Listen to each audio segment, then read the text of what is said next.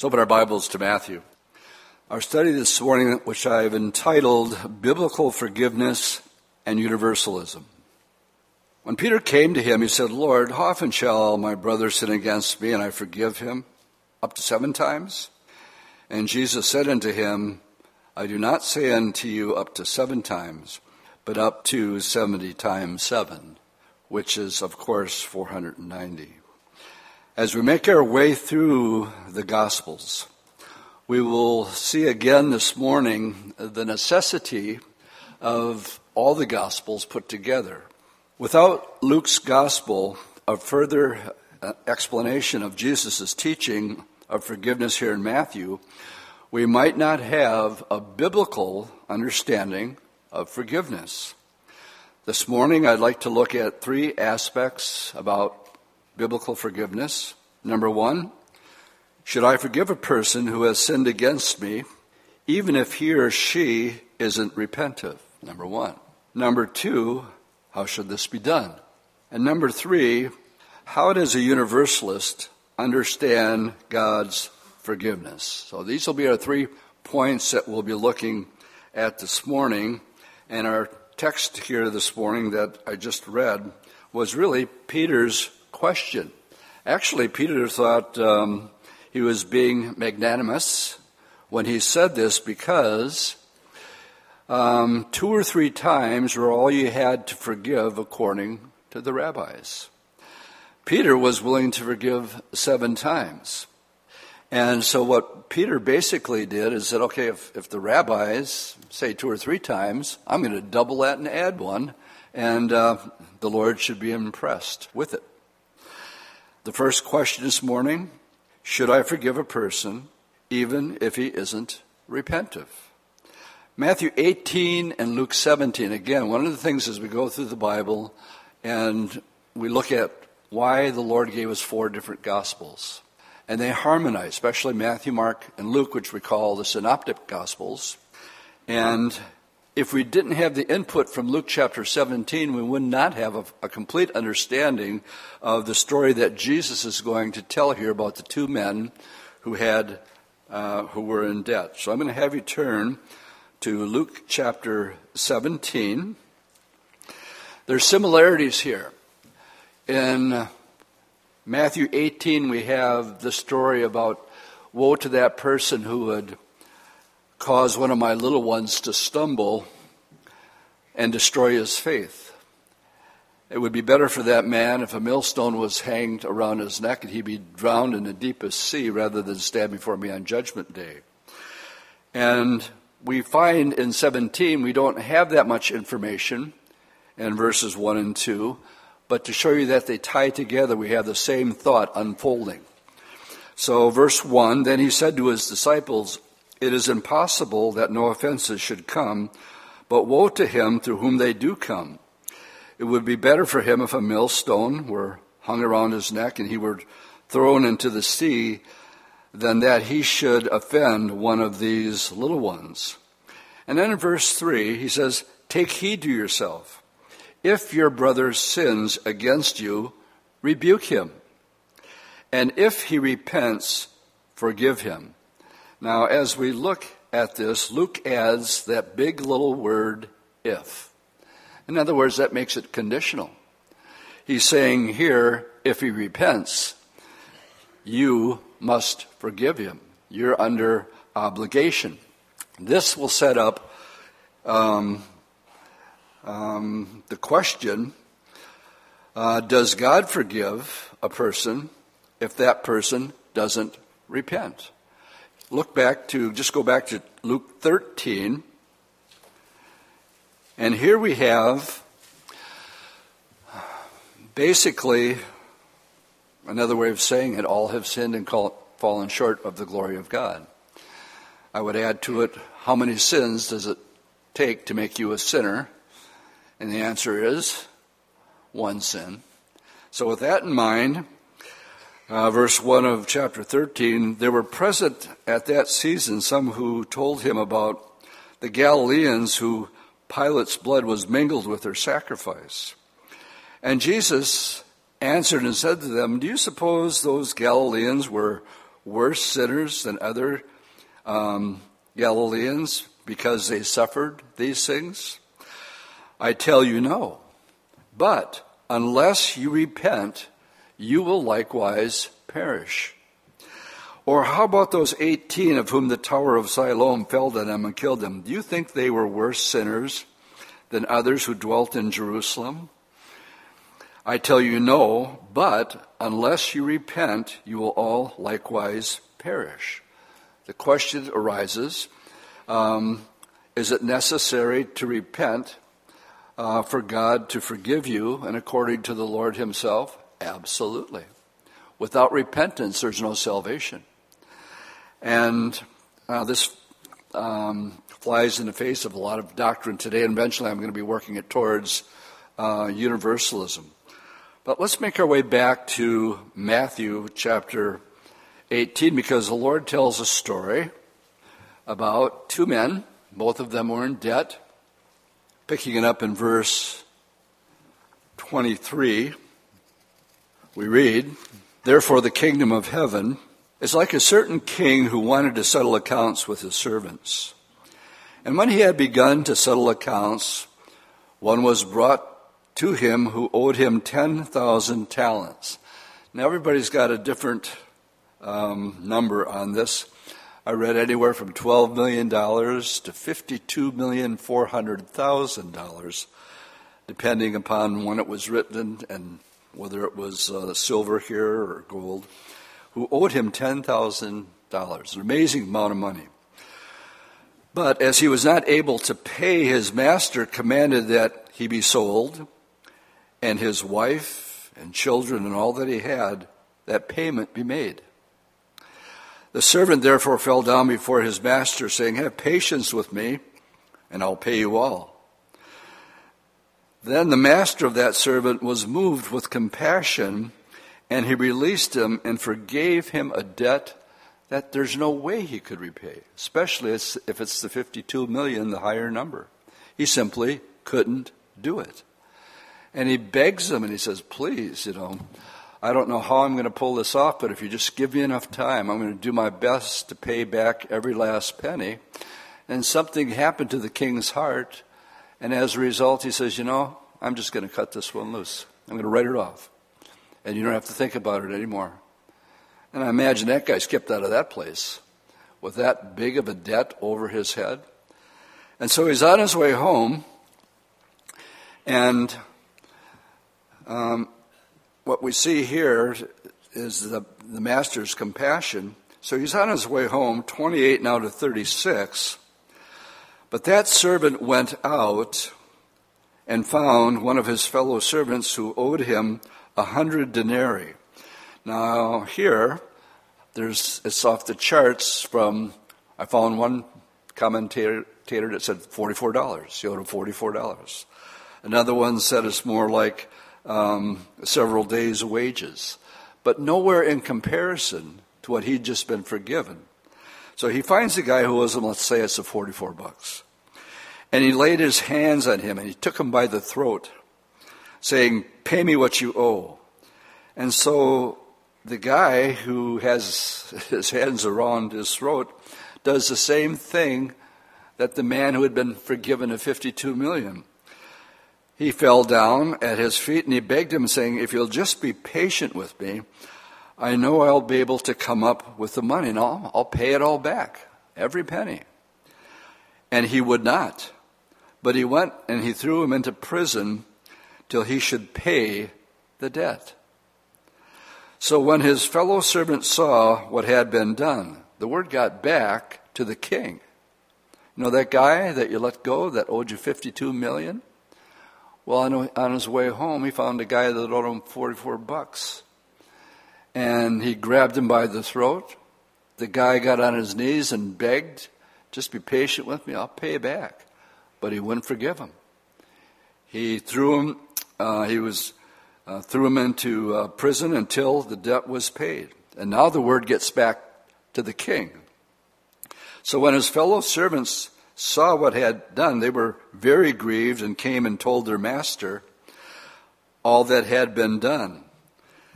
Then his master, after he had called him, so he calls this guy back, and he said, "You wicked servant, I forgave you all that debt because you begged me.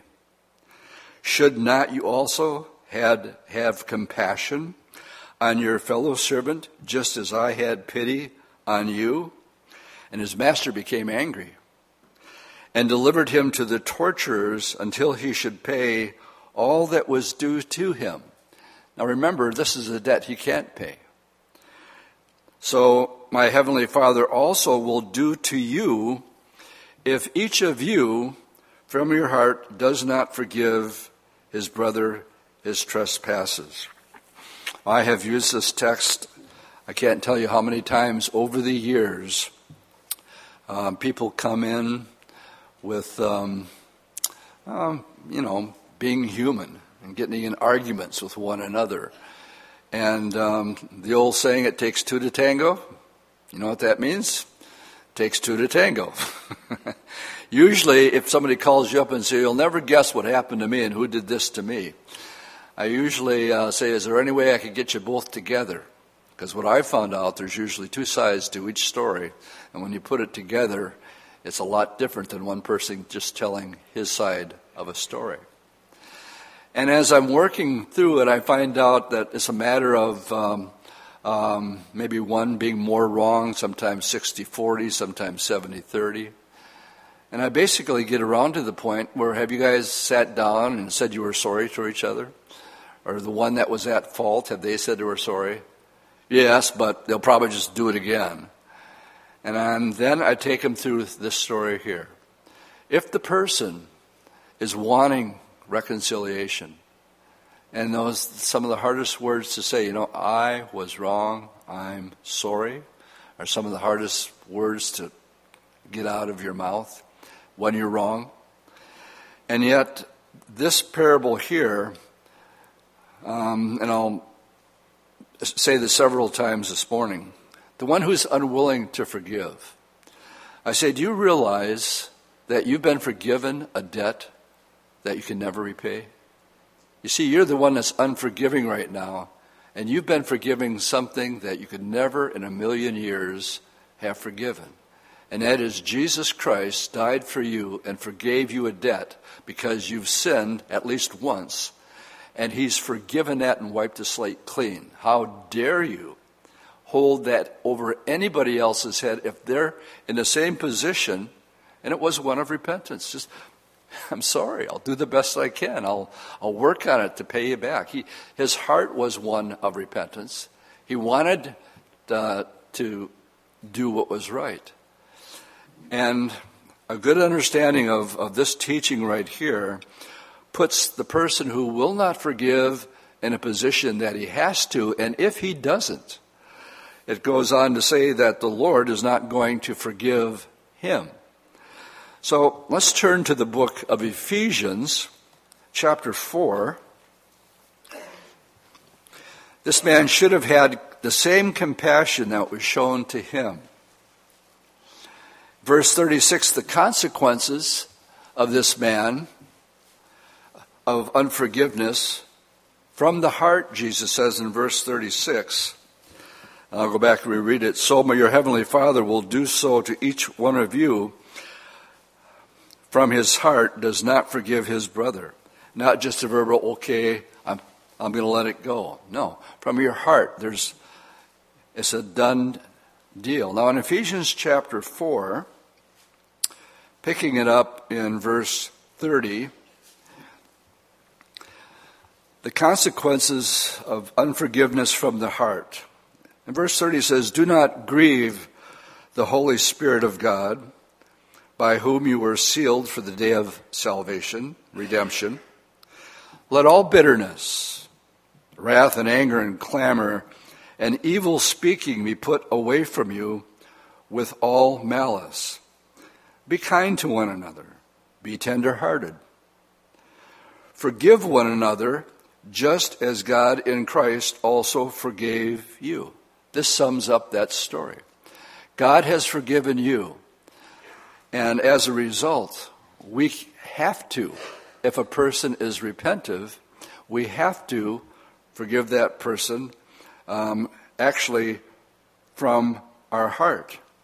If you just go a couple pages more to the next book, past Ephesians, past Philippians, into Colossians, go to Colossians chapter 3. Colossians 3, picking it up in verse 12. Therefore, as the elect of God, holy and beloved, put on tender mercies, kindness, humbleness of mind, meekness and long-suffering, bearing with one another, and forgiving one another. If anyone has a complaint against you, even as Christ forgave you, so you also must do. But above all things, put on love, which is the bond of perfection, and let the peace of God rule in your hearts, so that you will be called in one body. And then it says, be thankful. Well, here's a question I'll rise. How do we do this? How do we maintain this mindset? Question, didn't the Lord say, let this mind be in you, which was in me? Good place for an amen. Whose mind? Jesus' mind. Let Jesus' mind think like Jesus. And, they said the wristbands. What would Jesus do? We have to bring every thought under captivity. We're not to grieve the Holy Spirit, but we're to do what the Lord would have done in that given situation. How do you do that? How do we take on the mind of Christ? Gang, there's only one way. And that's in verse 16. Let the word of Christ dwell in you richly, in all wisdom, teaching. That's what we're having a Bible study on this morning. Very practical. What's the biblical response to forgiveness? When to do it, when not to. Teaching and admonishing one another in psalms and hymns and spiritual songs, singing with grace in your hearts to the Lord. When the freedom comes of the weight of sin being lifted off, do you remember that day when that happened to you? And then to not allow that to be freely given to somebody and not forgive them, you're grieving the Holy Spirit because of what God has given for you. If you forgive, then the peace of God, as we read here, will reign in your hearts. However, if you don't forgive, back in Ephesians, verse 31, then what's going to happen is it says, let all bitterness, wrath, anger, and clamor, evil speaking be put away from you with all malice. Instead of having the peace that passes understanding, you can become angry. You can become bitter. And you can begin to speak evil. Basically, Jesus said in the story, you'll be tormented. I'm going to turn you over to the tormentors because you became bitter. And you have wrath now and anger instead of this freedom that's inside of you. And you're the one that's going to be rolling around on your pillow at night. And the other person that may not even know that you got a problem with him, he's sound asleep. But you're the one who's up and you have no peace in your heart because you're holding something in your heart.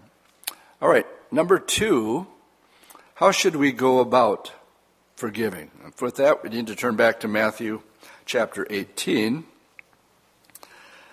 This one is misunderstood and misapplied many times. Matthew 18:15 through 17. It says, moreover, verse 15, if your brother sins against you, go and tell him his fault between you and him alone. If he hears you, you've gained your brother. But if he will not hear you, take with him 1 or 2 more, and by the mouth of 2 or 3 witnesses, every word may be established. Okay, remember I said I'm going to point out every time there's a prophecy? This is a prophecy. It comes from Deuteronomy chapter 17. And the Lord here is applying it in this story about forgiveness. If he won't hear you, then the Bible says, something be established in a witness of one or two.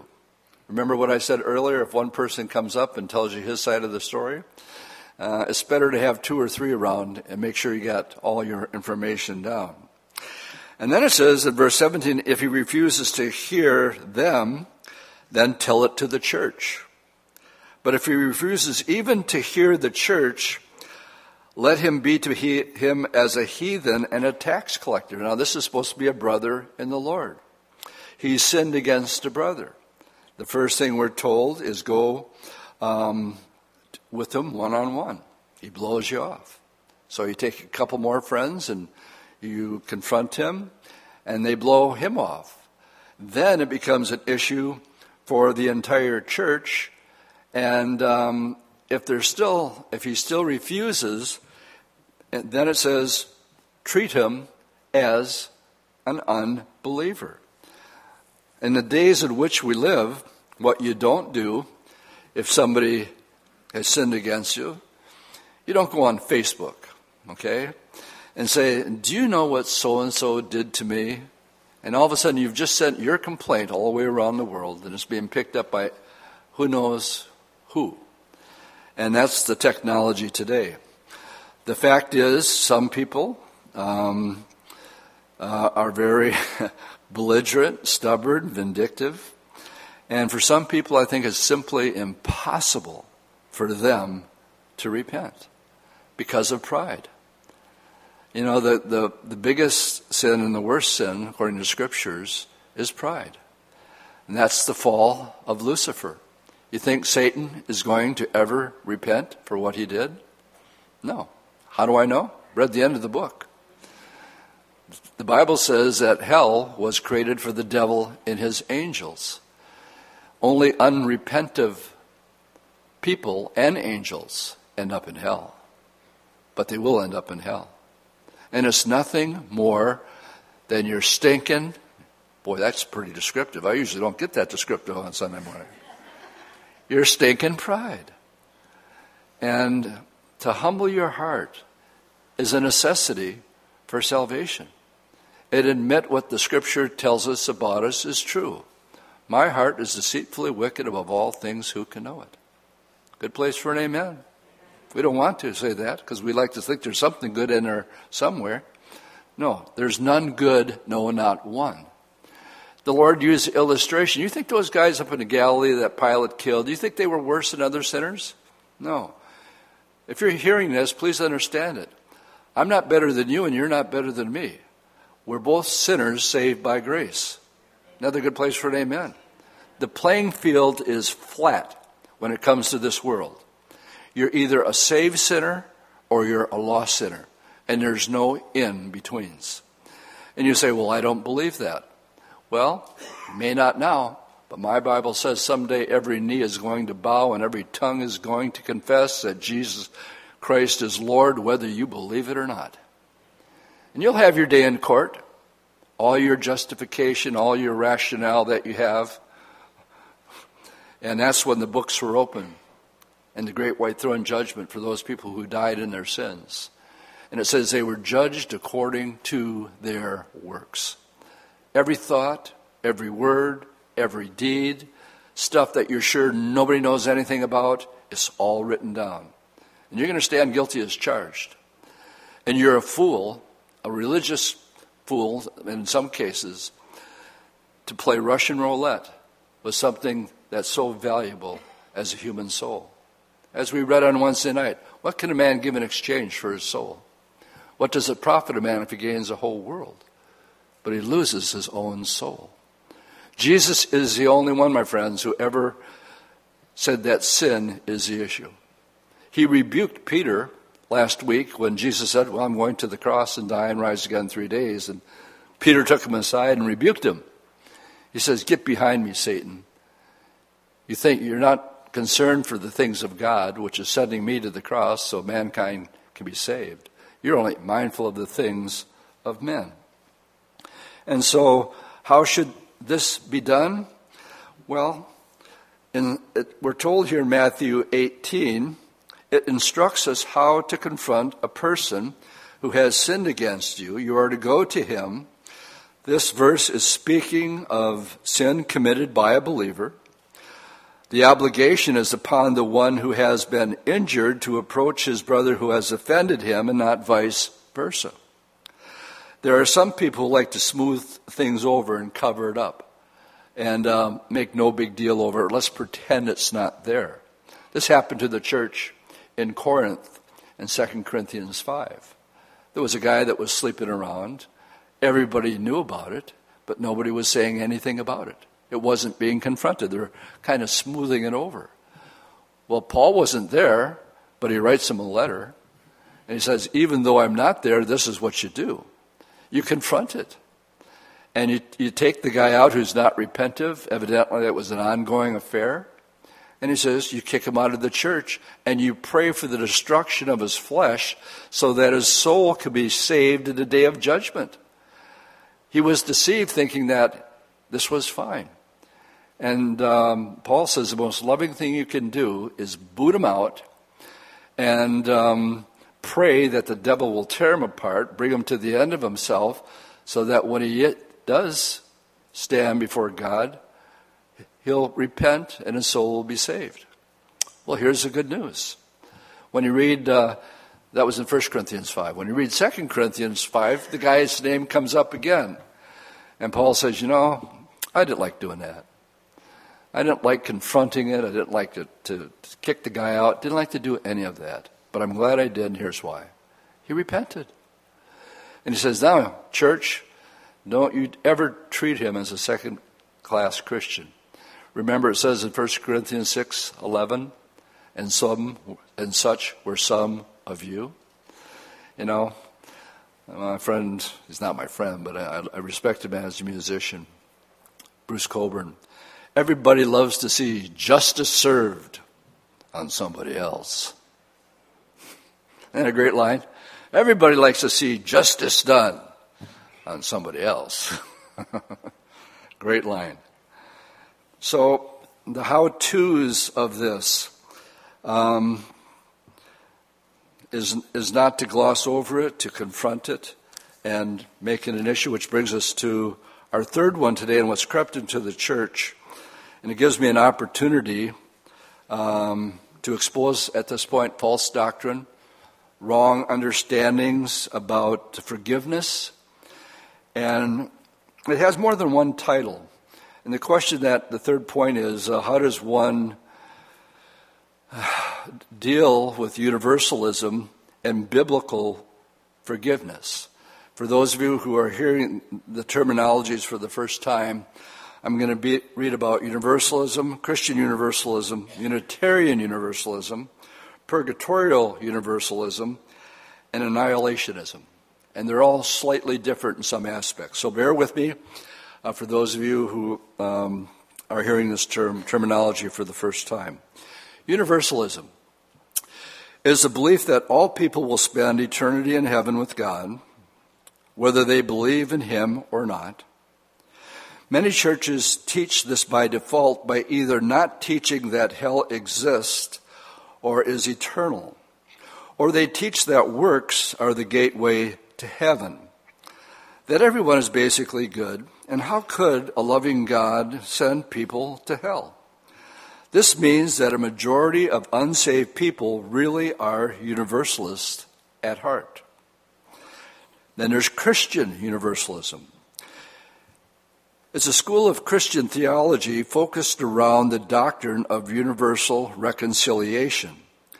The view that all human beings will ultimately be saved and restored to a right relationship with God upon death, regardless of what they believe in life. Now, the author, William Paul Young, believes this, the author of The Shack. Then there's Unitarian Universalism. It historically grew out of Christian Universalism, but is not a Christian denomination, but very liberal and spiritually powerless.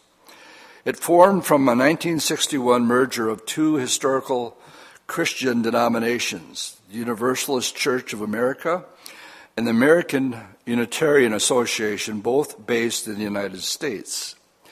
And then there's Purgatorial Universalism, which has its roots in Roman Catholicism, was the belief of some of the early church fathers, such as Origen. It asserts that the unsaved will undergo a kind of hell, but that hell is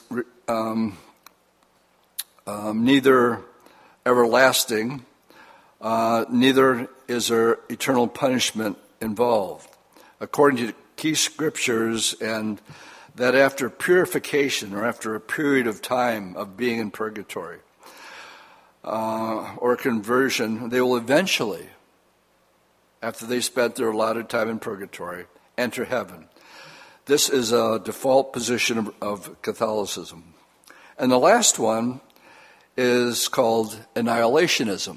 And a lot of people hold to this one.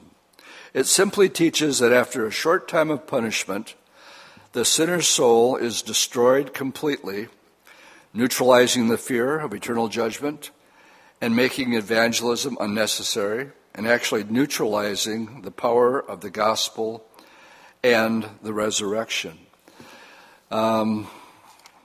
This book right here, I highly recommend. We had James B. DeYoung here at our conference last year. We have this in our bookstore. It's called Exposing Universalism.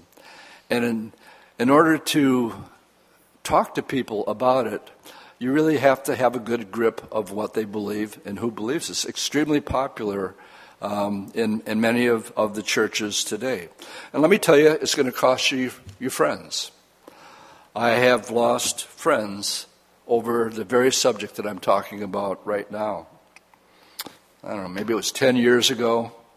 I had Barry McGuire doing the music for one of our pastors' conferences here.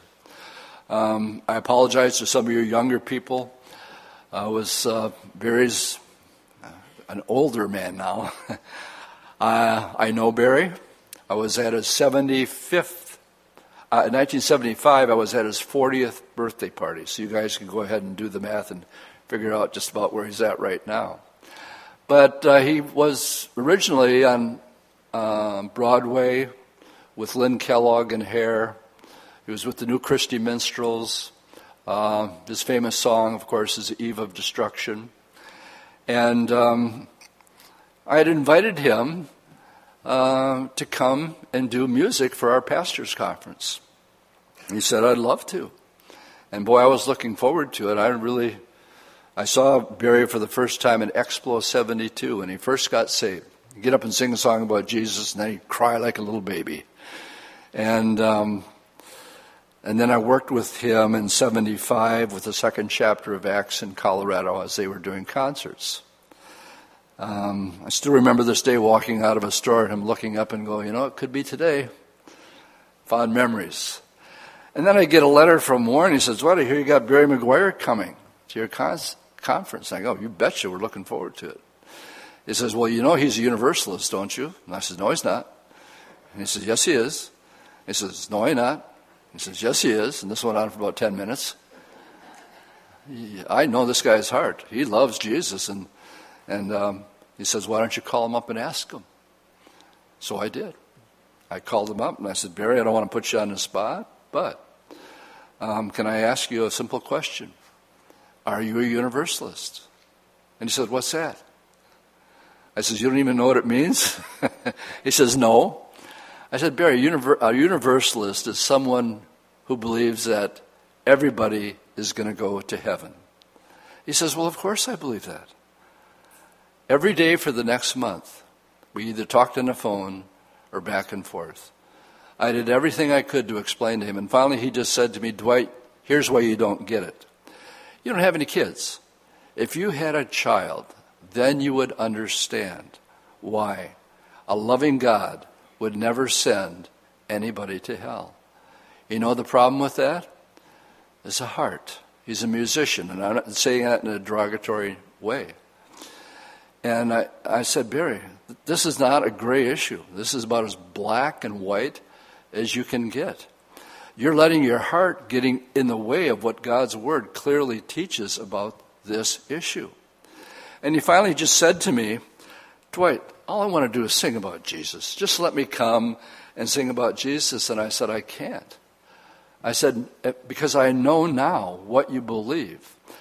I would be almost endorsing the doctrine of universalism. You know, he had a Q&A at the Cup of Joy just a couple of years ago, and somebody asked him straight out, and he explained for 10 minutes why he was a universalist.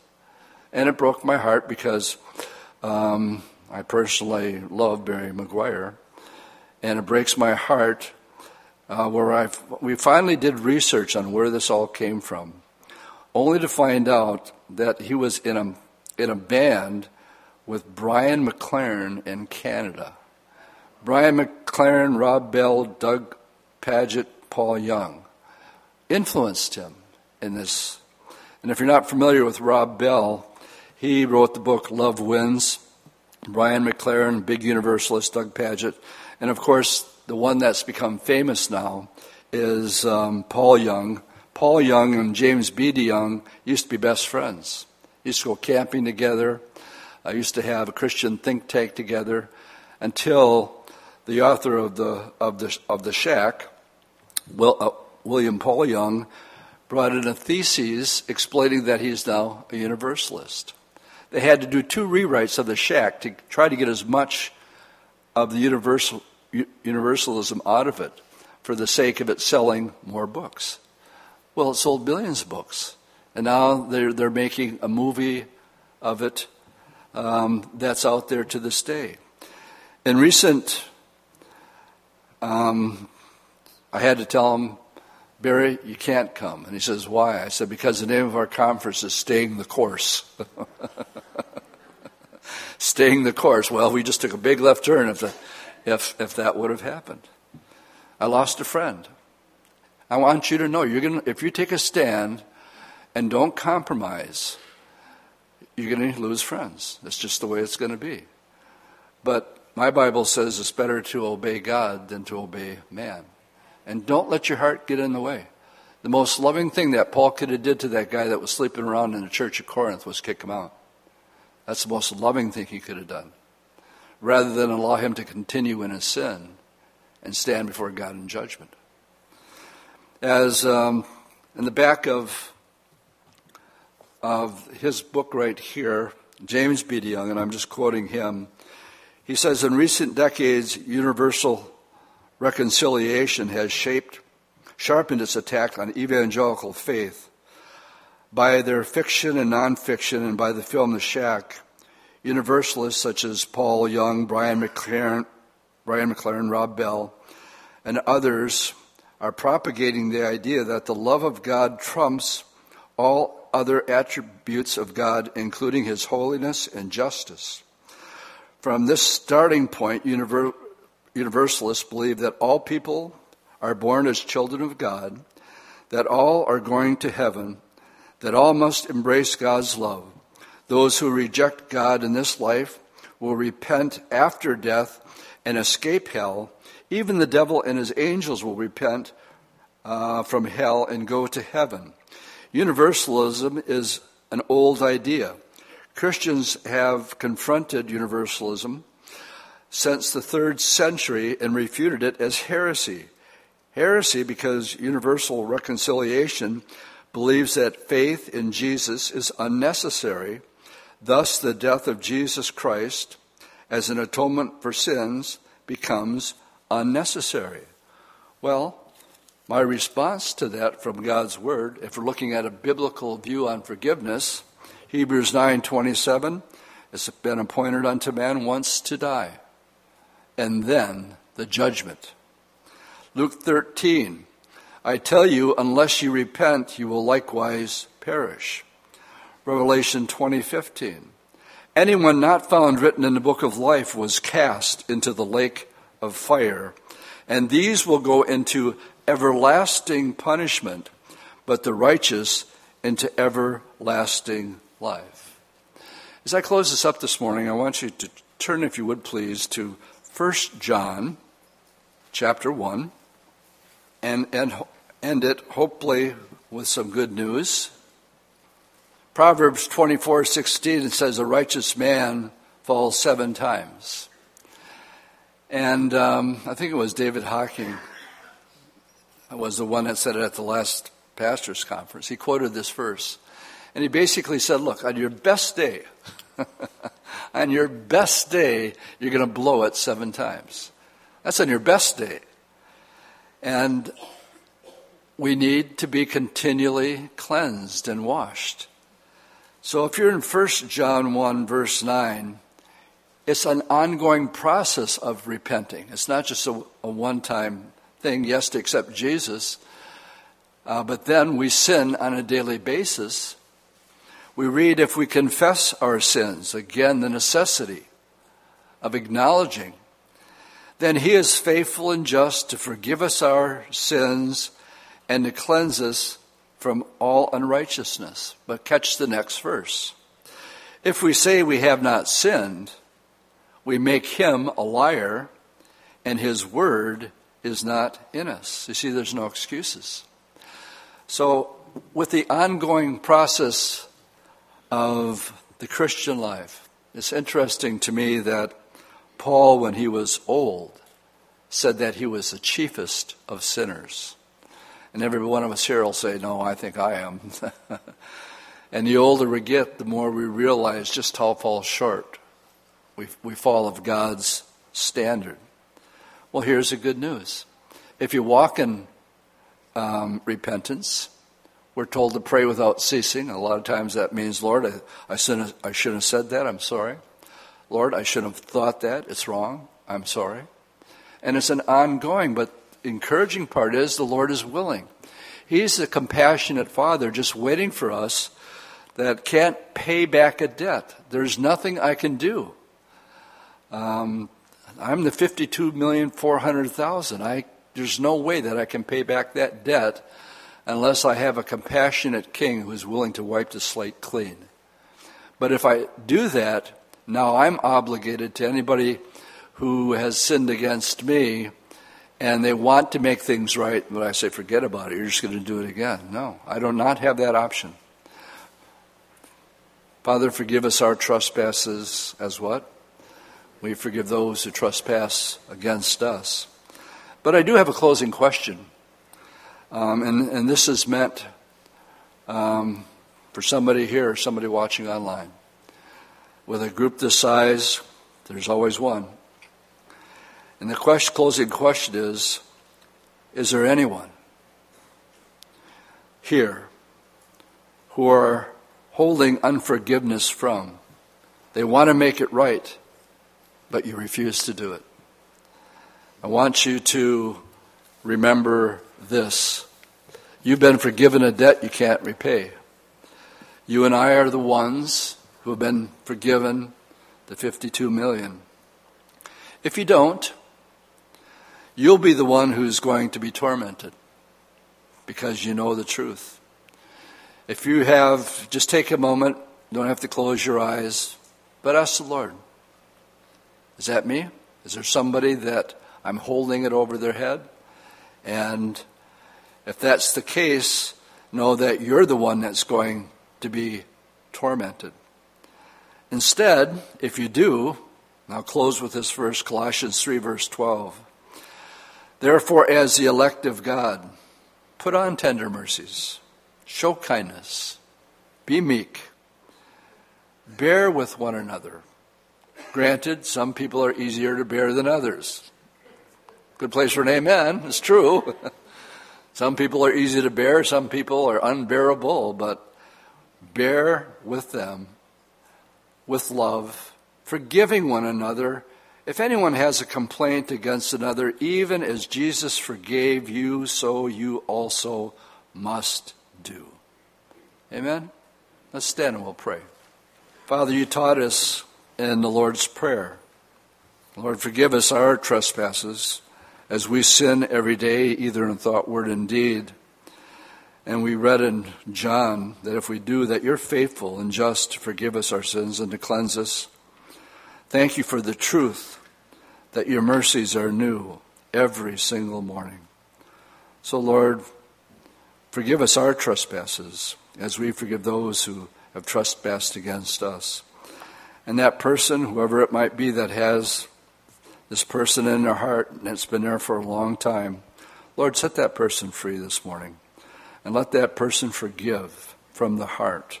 And let it be done and let it be over with. In Jesus' name I pray. Amen.